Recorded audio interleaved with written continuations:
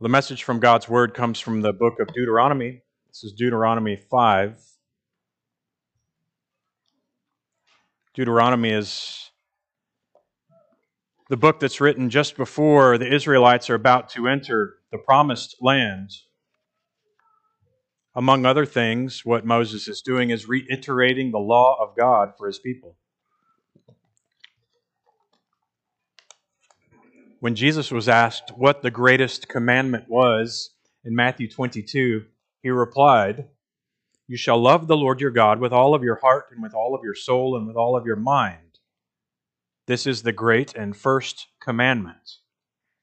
He summarized the first table of the law, the first 4 commandments. "And the second is like it, you shall love your neighbor as yourself. On these 2 commandments depend all of the law and the prophets."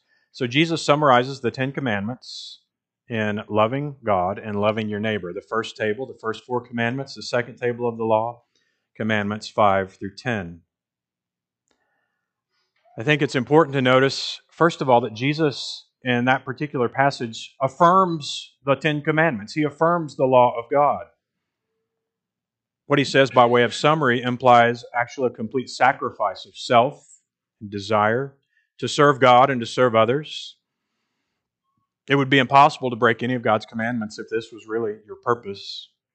So that's why those who think that this is somehow a relaxation of the 10 commandments are greatly mistaken. Jesus isn't softening God's standards. These 2 commands, if you will, to love God with all your heart, soul, mind, and strength, and to love your neighbor as yourself, are just as, if not more, invasive and comprehensive to the flesh of man. We look to the Scriptures to understand exactly how to love God and love our neighbor. Of course, the 10 Commandments are the most succinct summary of this. And Jesus talks about the 10 Commandments in the Sermon on the Mount in great detail. And he says, until heaven and earth pass away, not an iota, not a dot will pass from the law until all is accomplished, meaning till the end of time. So for the Christian, God's law is still abiding as our rule of obedience to the Father. It does many things for us that are wonderfully beneficial. The 10 Commandments show our sin to us, which drive us to the gospel. It shows our great salvation. They describe our Savior's perfections because He kept all of the law and God's holy standard. And most importantly, Calvin said, the commandments reveal the Father's heart to us. It shows us what pleases our Father. So God help us that we might serve and love Him well. Remember, before we read this commandment and begin walking through it, the rules of interpretation that I've tried to teach you thus far. 5 things. First, that the law is spiritual. In other words, it applies to every part of man. It reaches down into your soul. It's more than just doing a wooden outward kind of obedience. That's the most basic part of the commandment, of course. But it's spiritual in nature. Secondly, that every commandment is two-sided. What it forbids on the one hand, it commands on the other. For instance, do not murder also commands that we preserve the life of our neighbor in so many ways. Thirdly, the 10 Commandments express God's created order. These things were written on the heart of man, all of the 10 Commandments. And the specific commandments, fourthly, reveal broad principles for knowing and loving God. We learn this from the Lord Jesus in the Sermon on the Mount. There's a moral principle behind each command, and we take that moral principle and we look at God's Word and find everything that God has to tell us about that principle. And fifthly, the context for the commandments is love. Right after Deuteronomy 5 comes Deuteronomy 6, where he basically says, obey all my commands. Why? Love the Lord your God with all your heart, soul, mind, and strength. It's love that drives us. Yes, He's our Creator. He's our Lord. We must obey. But His children actually obey because they love Him. We're to love Him with all of our heart, soul, mind, and strength. How do we do that? We obey His commands. So the 5th commandment, honoring authority. We're going to talk about the text, then we're going to go through the various ways that God has given us authority between parents and children. Secondly, between government and civil authorities. Thirdly, from spiritual authority. And actually, next week we'll talk about just for a whole sermon, we're going to talk about the authority that God has given in marriage, and we're going to talk about marriage authority as well. So this is Deuteronomy chapter 5. Deuteronomy chapter 5, coming to verse 16. Would you please stand for the reading of God's holy word?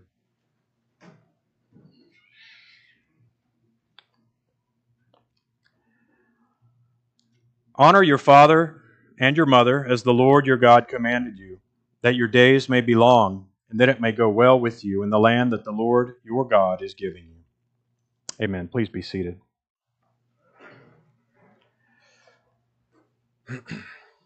Let us pray.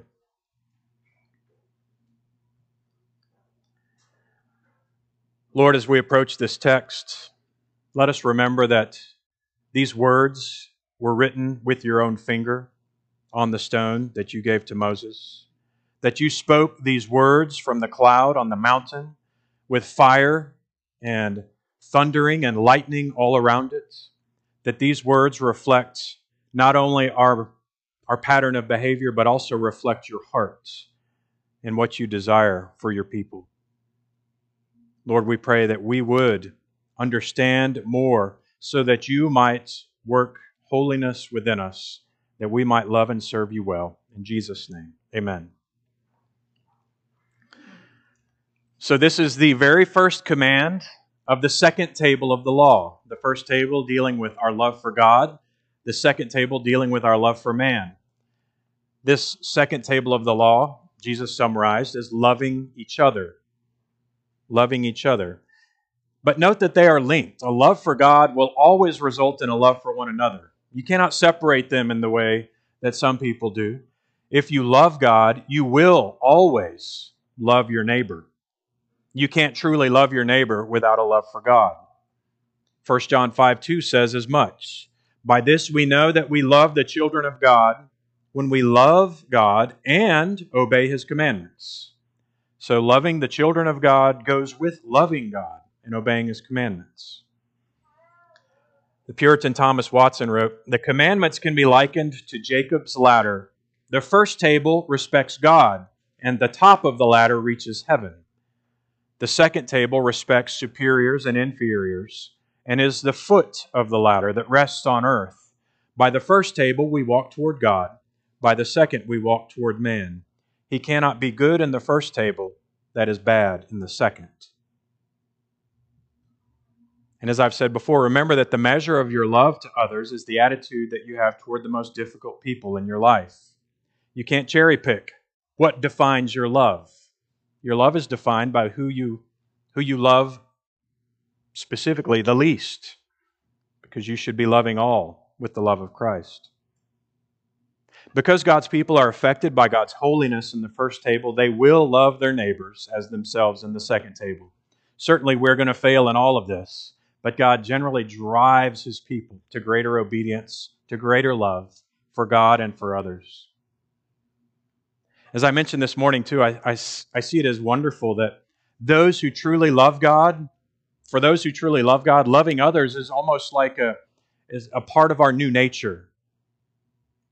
For one who's filled with the Spirit, you might be surprised that your life is filled with love for others. When the sheep and the goats were discussed by Christ, the sheep seemed surprised when God told them that He welcomed them because they fed the hungry and gave drink to the thirsty, welcomed the stranger, clothed the naked, visited the sick and those in prison. They responded, "When, Lord? When did we see you naked? When did we visit you and sick? When you were sick or in prison?" It seemed like they were unaware of their good deeds. It was such a natural part of their lives, and so were they filled with love for God and their fellow man by the Spirit of God. Transformed their hearts. Certainly that's why when you meet angry, bitter, prideful, apathetic, openly sinful people in the church, it's not congruous. You know that something is wrong. It's an oxymoron because the Holy Spirit is not present. So in the first place, we see that this honor and respect, this love for man, is seen in the family. It starts with number 5, the family. The fifth commandment, loving others, starts at home. And the commandment is honor your father and your mother. Honor your father and your mother. Let's look at the text. The word honor is a word in Hebrew that means heavy. It means heavy or hard. It's a word that implies gravity and weightiness. For this reason, it's also translated glorify. And it's the root word for glory. Isaiah saw the angels crying, holy, holy, holy, and the whole earth is full of His glory, this weightiness. His glory, His heaviness, His honor, His weight. And the train of His robe filled the temple. So this is the honor, this weightiness that God says we are to give to our parents and to all who are in authority. This is an honor that's first due to God because He's the ultimate authority. The principle is that all authority is derived by God, all of it. All authority is from God. Jesus told Pontius Pilate, you would have no authority over me if it were not given you from above. And since all authority comes from God, all men should honor the authority that God provides. There's a prayer kind of list that Susie Crouch sends me monthly for the persecuted church. And the prayer today was for a man who's in jail in China for preaching. And his wife goes to the prison. She's not allowed to visit him, but she goes there and just prays for him. And she was asked about this, and she said, we know that all authority is from God. So we know that this is His will, and we pray for His quick release. She knows that all authority truly is from God, and God has ordained this for some good purpose, although it's painful in her life. So she trusts Him. So the moral principle of the fifth commandment is not that children should honor their parents. The moral principle in the fifth commandment is that you should honor the authority that God has established. All of us have a duty to those who are in our lives, whether inferiors or superiors or equals, because these relationships have been established by God. There is no authority except from God, Paul said. And those that exist have been instituted by God. Therefore, whoever resists the authorities resists what God has appointed. And those who resist will incur judgment. Paul is basically teaching the fifth commandment to the church in Rome. And remember, the church in Rome was under a grievous amount of affliction. The church in Rome, and Rome at that time was ruled by Nero, one of the most wicked rulers in the history of the world. Paul doesn't say, well, this isn't a godly authority, so rebel against it. No, he doesn't say that, does he? He says there is no authority except from God. We'll talk about civil disobedience in a moment. But there is no authority except from God. That's our baseline. That's our go-to under any authority. If Paul could say this to the Roman church under Nero, then certainly he can say it to us under whatever government he gives us. And remember, the key to the commandments isn't to pursue just the wooden interpretation of it. Well, I obeyed my parents pretty good when I was a kid. I guess fifth commandment, done. Nope, that's not it. That's what the Pharisees might do, to look at this in a very mechanical way, but that's not what Christ would do. Every commandment is spiritual, including this one. And the measure of every commandment is God's own holiness and His own purity. And in that sense, of course, we will all fall very short. It's like the child. I've used this illustration before just because I love it. A child goes out and he sees the moon. And he's got a new bow and arrow for Christmas. And he says, I'm going to shoot the moon. And he takes aim, and it's perfect aim, and he's looking right at the center of the moon, and he lets the arrow fly. Never hit the target. Wasn't even close. It wasn't even 0.1% of hitting the target. And such is our aim when we think of the law of God and our own obedience. So, acknowledging the impossibility of being perfect in our pursuit of God, yet we still have the command to obey God in love. because the law is spiritual. And the requirements of the law go all the way to the heart. And our spirits are indwelled by the Holy Spirit. So we'll look at the spiritual principle of this command as we do all the commands, with knowledge that we need the Holy Spirit's help. We need the Holy Spirit's help to honor the authority that God has given us. And may God help us. So we're going to look at civil authority. First we'll look at family authority, fathers, mothers, children. Then we'll look at civil authority and spiritual authority. Next week we'll look to other relationships that God's given us, specifically marriage. So honor who? Well, first of all, it says honor your father and mother. That's pretty direct. It's directed right to families, the most basic of all relationships you will ever have on earth, the nuclear family. Is it any wonder that Satan has been seeking to destroy the nuclear family since the very beginning? God teaches us all about authority in the context of family.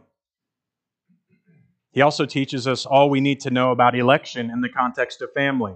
What child chooses his own parents? Zip, none. When you get a child in your family, God has put that child there. And the authority that you have in the home was given by God. All authority comes from God. So what does the Bible say about children and their parents? Paul talks about it extensively in Ephesians and Colossians and elsewhere. Here's the standard, Ephesians 6 verse 1. Children, obey your parents in the Lord, for this is right. Honor your father and mother. This is the first commandment with a promise, that it may go well with you and that you may live long in the land. Fathers, do not provoke your children to anger, but bring them up in the discipline and instruction of the Lord. And in Colossians 3, Paul says, children, obey your parents in everything, for this pleases the Lord. So there's the action, we obey, and there's the attitude, we honor. Both are important for this commandment. And both have applicability into every other relationship in our lives where we are in authority or over others in authority. So the standard is to obey and honor.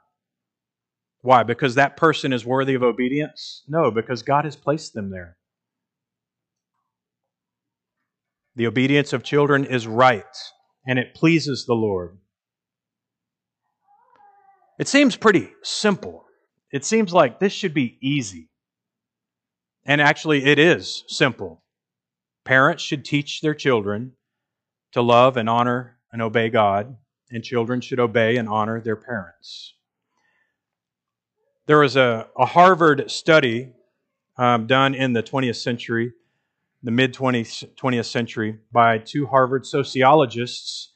They studied 5- and 6-year-olds to see if they could predict future delinquency, future bad behavior in life after looking at them at age 5 and 6 and then watching them for the next 10 or 15 years. And they determined 4 things that could predict the child's future delinquency or good citizenship, if you will. First was a father's discipline. You can tell this wasn't in our day and age. This is the 20th century, when fathers actually were expected to discipline their children. Children, 5- and 6-year-olds who had firm, fair, and consistent discipline were much more likely to be well-developed children. John MacArthur quoted this study. I haven't actually read it, but I'm taking his word for it. Secondly, he said, a mother's supervision. These sociologists said, you need a father's discipline to be firm and fair and consistent, and you need a mother's supervision. When dad's not around, a mother just to supervise and watch and correct with the authority of dad. Thirdly, you needed a father and a mother's demonstrated affection. You need a mom and a dad, and you need the children to see that they love each other. And fourthly, you needed a family cohesiveness. You needed the family to do things together, to be together. Boy, this sounds all very old-fashioned, doesn't it? And yet this is just supporting what we already know from Scripture. love, consistency, discipline, example with a father at home. These are the keys to normal life, to thriving in the world, at least from a worldly perspective. But we also see that a child's responsiveness to this command also carries with it a godly blessing. So it is the responsibility of parents to discipline and instruct their children, not to provoke them, but to encourage them, to provide, protect, and train and discipline them. We go to it often in this church because it's foundational to life. Deuteronomy chapter 6. The Lord our God, the Lord is one. You shall love the Lord your God with all your heart, with all your soul, with all your might. And these words that I command you today, talking of the Ten Commandments, these words that I command you today shall be on your heart. You shall teach them diligently to your children. You shall talk of them when you sit in your house, when you walk by the way, when you lie down, and when you rise. The duties of God's law are based on God's person. The Lord is one. And so we strive to obey Him in love. These duties of God's law should be diligently taught to children and families. You say, well, my kids are long gone. Well, you've got grandchildren, maybe. You've got children here in this church that are your spiritual children. No, these duties to teach children are far from over for any of us. We teach these standards, we live by these standards, and the children will be rewarded if they obey, and they'll be punished if they don't. This is the way that God has intended His law to be communicated and taught in families. He says that we should honor our mother and father as the Lord your God commanded you. Again, in verse 16, he's saying this because Deuteronomy 5 is a repetition of Exodus chapter 20, the first time He gave the law. In Exodus 20, it simply says, honor your father and mother that your days may be long in the land that the Lord your God has given you. So God had already commanded this, and He repeats the command, but also tells them that I've already commanded this. Now, isn't this interesting? Couldn't He have said that in every single command? Couldn't He have said, make no graven image as I've already commanded you? Do not covet as I've already commanded you? He could have, because He's already given the commandments. But He chose this specific commandment. He singled this one out for special emphasis. Well, we're going to talk about why. I believe, and this is the first commandment of the second table, it's very, very important to everything else that we do in life. Those who do obey this commandment should know that they have pleased God and they will see blessing in their lives.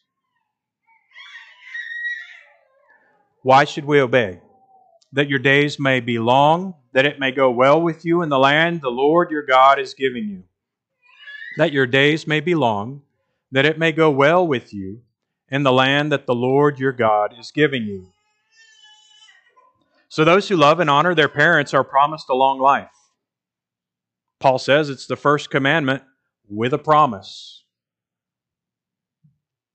The Scriptures certainly teach that following all of God's commands bring blessing to life. This is one of the themes of Psalm 119, as well as the prophets. When you obey God's law from the heart, He blesses you. It's the same as your children who come to you, and they're striving to please you. They're striving to do what you say, and your heart just overflows with love and blessing, even though that child may be messing it up. You love their effort. But the converse is true as well. To dishonor your parents is to dishonor God Himself. So you might ask, what about children or young adults who die at a very young age? Does that mean they've broken this commandment? They didn't honor their parents, so God killed them quick. Well, no, this is just a general principle of life. God is not charged with wrong and cannot be charged with any wrong for taking home some very godly children very early in their lives. To be with Him at a very young age is a great blessing. And children who go to be with their Heavenly Father, they do have the sweetest and longest life imaginable. So this is not a mechanical promise. It's a general principle. Really, if it were a mechanical promise, no one would ever receive the blessing, would they? Who truly honors their parents the way God intends? Who? Nobody. So this is impossible, that it would be a mechanical promise. 1 plus 1 produces 2. Nobody would ever receive that promise. No, what God is showing us is that generally for those who love their parents as unto the Lord, they will have a blessing in their lives. Those who do not are opposed to God's purpose and His design and can expect nothing from the Lord. The blessing for that is death. It's not blessing at all. Everyone who curses his father or mother shall surely be put to death. He has cursed his father and his mother. His blood shall be upon him. It's Exodus 21. This is a very serious crime to curse your mother or your father. Why? Because they're special? No, because God has given you that mother and that father. And what is widely stated, or what is stated here, is widely observed by the entire world in every culture. Those who honor and obey their parents in life generally have the most fruitful and abundant lives. And the fruits of this obedience by God's general grace, His common grace, results often in a longer and more blessed life. But we also see a very special favor and blessing of God. A real blessing of God for His own children who strive to obey this commandment with a right attitude as unto the Lord. It results in God's real favor. We should not miss that either. So children should obey their parents. Parents should train their children as unto the Lord. And grandchildren and great-grandchildren and children in this church carry that responsibility as well. Let's transition to government and civil authority.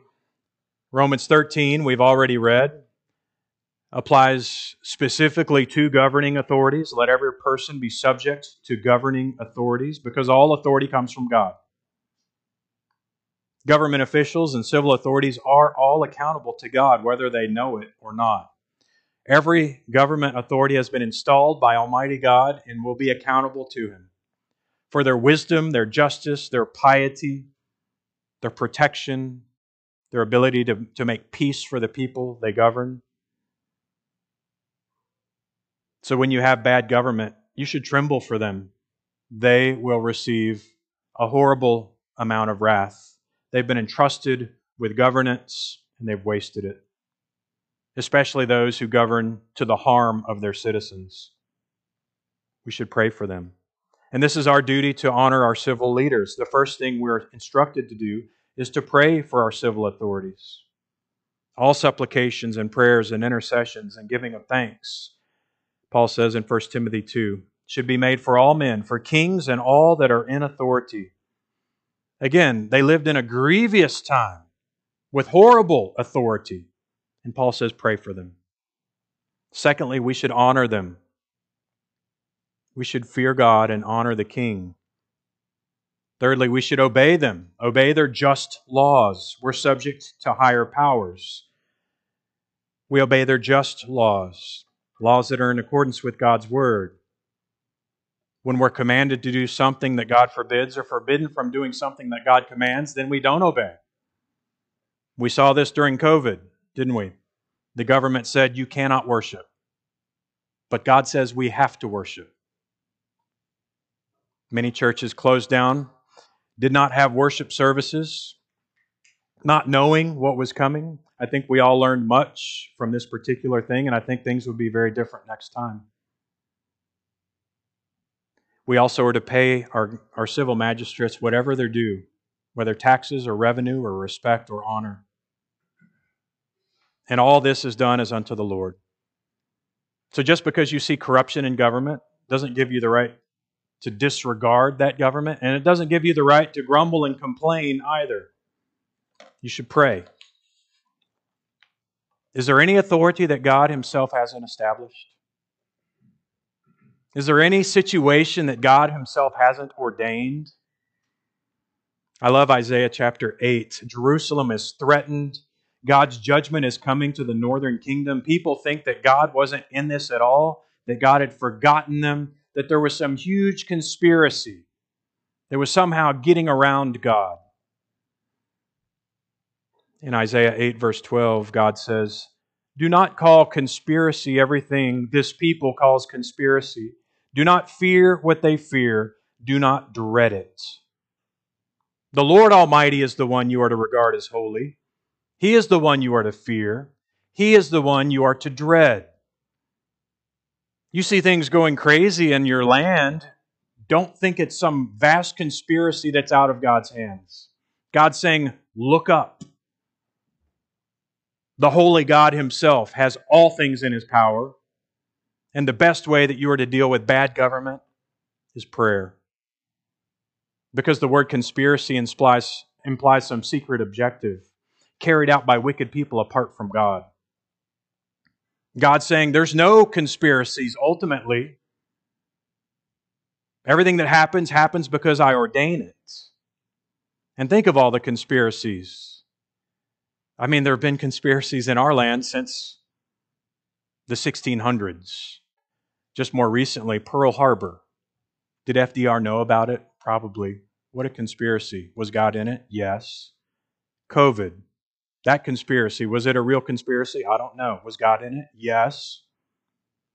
2020 election, January 6th, the JFK assassination, on and on and on. Were these conspiracies? I don't know. Was God in it? Yes. So to grumble about situations and leaders and governments, to act like the Lord Almighty, the one that we should be regarding as holy, is not involved, is to break the fifth commandment. You're grumbling against God. You remember in our study of Deuteronomy already, we see that they grumbled against God. Actually, in Exodus, Numbers, and Deuteronomy, 18 times we are told that the Israelites grumbled against God. And they grumbled against the leaders that God had given them. And Moses tells them in Exodus 16:8, God has heard your grumbling. And who are we? You're not grumbling against us. You're grumbling against the Lord. And they faced His discipline and His wrath. Paul warns the church in 1 Corinthians 10, do not grumble, as some of them did, talking about the Israelites in the wilderness, and were killed by the destroying angel. These things happened to them as an example and were written down as warnings for us, on whom the culmination of the ages has come.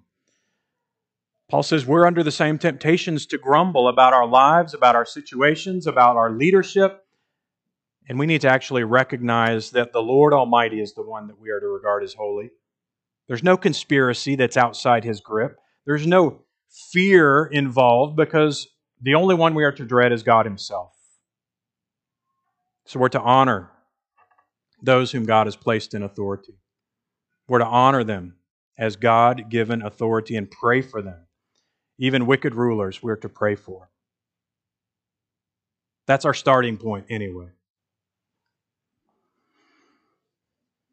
For the sake of time, I'm going to move forward to spiritual leaders. There's civil leaders and there's also spiritual leaders, namely pastors, ministers, and elders. This is a principle of authority that I think is closer to home for all of us in all of our lives. If you're raised in a church, you've had pastors, you've had elders, you've had all kinds of ministers that were placed in authority over you. When I was young, I was never really thought to think this way. I didn't think of my pastor as someone that God had given me. I didn't think of any elders as men that God had given me for my own health and instruction, that they were under shepherds working directly for the shepherd. No one ever taught me that. I looked at them with some disdain, some prideful disregard, always judging their actions and their words from my own set of values rather than by God's word. And God forgive me for that. The reality is we've all been graciously given spiritual authority by God. He sent you His own representatives. If you don't like the pastor and the elders you have, I know you do, appreciate me and Jerry and Jim, but you need to pray. You need to pray. God has given His church authority in pastors and elders, and He's also put the pastors and elders under authority to the plurality of elders and the presbytery. And God has given Children in the home, spiritual authority of mom and dad. So we are always under spiritual authority. There's no one who is not under spiritual authority. In short, we all have spiritual authority that must be honored and obeyed as unto the Lord. What are the duties of ministers to their people? What you should expect and pray for from your elders and your pastor. We're required to feed the flock with wholesome food, to preach the word, to be instant in season and out of season, to rebuke and reprove and exhort with all long-suffering and doctrine. It's from 1 Timothy. We're to be full of tender affection for the flock. As Paul says in 1 Thessalonians 2, 7 and 8, he says, "We were gentle among you, even as a nurse cherishes her children. So being affectionately desirous of you, we were willing to have imparted unto you, not only the gospel, but our own souls, because you were dear to us." And I've shared with some of you before that something happens to people who are ordained as ministers. He imparts a love for the flock that is just not of this world. It's a blessing for the flock. It's a blessing to me. Thirdly, to pray for the flock. You should all hold me accountable to pray for you every day. I've told you I strive to do this, and often there will be many weeks when I pray for you every day. But sometimes I miss, and it's my duty to pray for you, and I love to pray for you. I have the directory memorized. I know almost every name, every picture. I know every sequence of every page, and I need to be praying more for this flock. You should pray that I'm faithful to pray. Fourthly, to watch over the flock. 1 Peter 5, feed the flock of God which is among you. He's talking to the elders. Feed the flock, taking the oversight thereof. Watch over the flock. Fifthly, to walk as an example of godliness before the flock. Again, pray for my own soul. Pray for your elders to be examples of godliness. Paul tells Titus in 2 verse 7, in all things show yourself a pattern of good works. As an under-shepherd, this is a duty of ours as well. Sixthly, we should be among the flock. People have said that the shepherd should smell like the sheep. There's also a duty that we have toward spiritual authority. Those are the duties of your spiritual authority. The first duty toward your spiritual authority is the same duty you have toward your civil authorities, to pray for them and the success of their labors. It's your first response always to authority is to pray. I remember telling my children, if you don't like the way Dad is parenting you, then you got to pray for me. Pray for me. It's interesting because that puts the responsibility and the onus back on them, the onus on them to pray. Hebrews 13:18, Paul says, pray for us. We are sure that we have a clear conscience and desire to live honorably in every way, but pray for us. Secondly, you have a duty to esteem and love the authority, the spiritual authority that God has given you, for their work's sake. 1 Thessalonians 5, Paul says, I pray, brethren, that you know them which labor among you and are over you in the Lord and admonish you, to esteem them very highly in love for their work's sake. Not for their sake, but for the sake of the duty they've been given, the high and holy calling which they will fail at. To esteem and love them dearly. Thirdly, to hear the word preached and conform to the doctrine taught. This may all sound familiar, it's Flavel.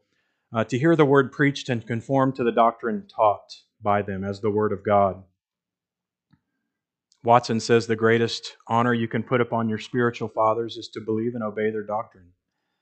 The ministry is from God. Paul says in 1 Thessalonians 2, for this cause we thank God without ceasing, because when you received the word of God which you heard from us, you received it not as the word of men, but as it really is, in truth, the word of God. Hebrews 13:17, before he says pray for us, he says obey your leaders and submit to them. For they keep watch over your souls and will give account for their work. Let them do this with joy and not with complaints, for this would be no advantage to you. Obey your leaders. So if I tell you, you need to sell me your car for $1,000. That's not what we're talking about. If I say you need to stop gossiping and pursue Jesus instead, that's what we're talking about. Obey your leaders when they tell you something that's biblical. You need to honor the Lord's Day and keep it holy. It turns into a double sin. You're not obeying your leaders, you're not obeying God, you're not obeying commandments. Obey your leaders when they preach biblically to you, when they give you biblical instruction. And fourthly, Flavel says that we're not to receive light and malicious reports against them. This is another way we honor and submit to authority. Watson would say, rather than receive a slanderous report against God's shepherds, which are frequent, we advocate for them. Rather than gossip and slander, we actually advocate for them. And the accusations are expected to come. Paul tells Timothy, you're going to have many accusations, but don't receive an accusation against an elder except unless there's 2 or 3 witnesses. So grumbling about your spiritual leadership is grumbling about what God has given you. Grumbling against your civil leadership is grumbling against what God has given you. Grumbling brings you actually into Satan's category of strategy. You're playing for the other team when you grumble. You're grumbling against God. No, prayer is what God requires of you in all areas of authority. So I'll conclude with this. Next week we'll talk about marriage, authority and submission, love in marriage. We're to love from the heart. We're to love from the heart. The Shorter Catechism, number 35. Listen to what it says about sanctification.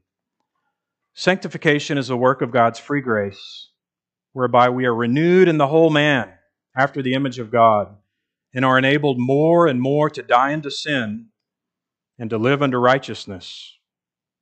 Well, that sounds good. I want that. Well, what is sin? Sin is any transgression of the law of God. What's the law of God? The 10 Commandments. You see, God uses the commandments to work sanctification in our lives because the results of our sanctification are holiness. We become more and more like God. Remember in Ezekiel 36 we read this morning, God puts His law in our hearts, causes us to be like Him. Where do we see God's heart? Where do we know what pleases God? In the 10 Commandments. That's why these are so precious to us as Christians. This is why we love to obey Him from the heart. And may we honor our authority as we do so. Let us pray. Our Father and our God, we thank You that You have given us Your law. We thank You that You have given us Your word. We thank You that Your Son came and obeyed perfectly everything that's written there. He showed us the measure of perfect love and perfect submission. Lord, we thank You that in all things You've called us to holiness as well. Lord, this is like shooting the moon with an arrow. It's impossible in our own effort and strength, and yet we know with You all things are possible. What You command, You also enable by Your Spirit. We pray that You would enable us to live and obey You, to walk with You, to cherish You, and to cherish the authorities that You've given us. We do pray for evil and wicked authorities that are over us and over others in Your church. Lord, that You would save them. In Jesus' name, amen.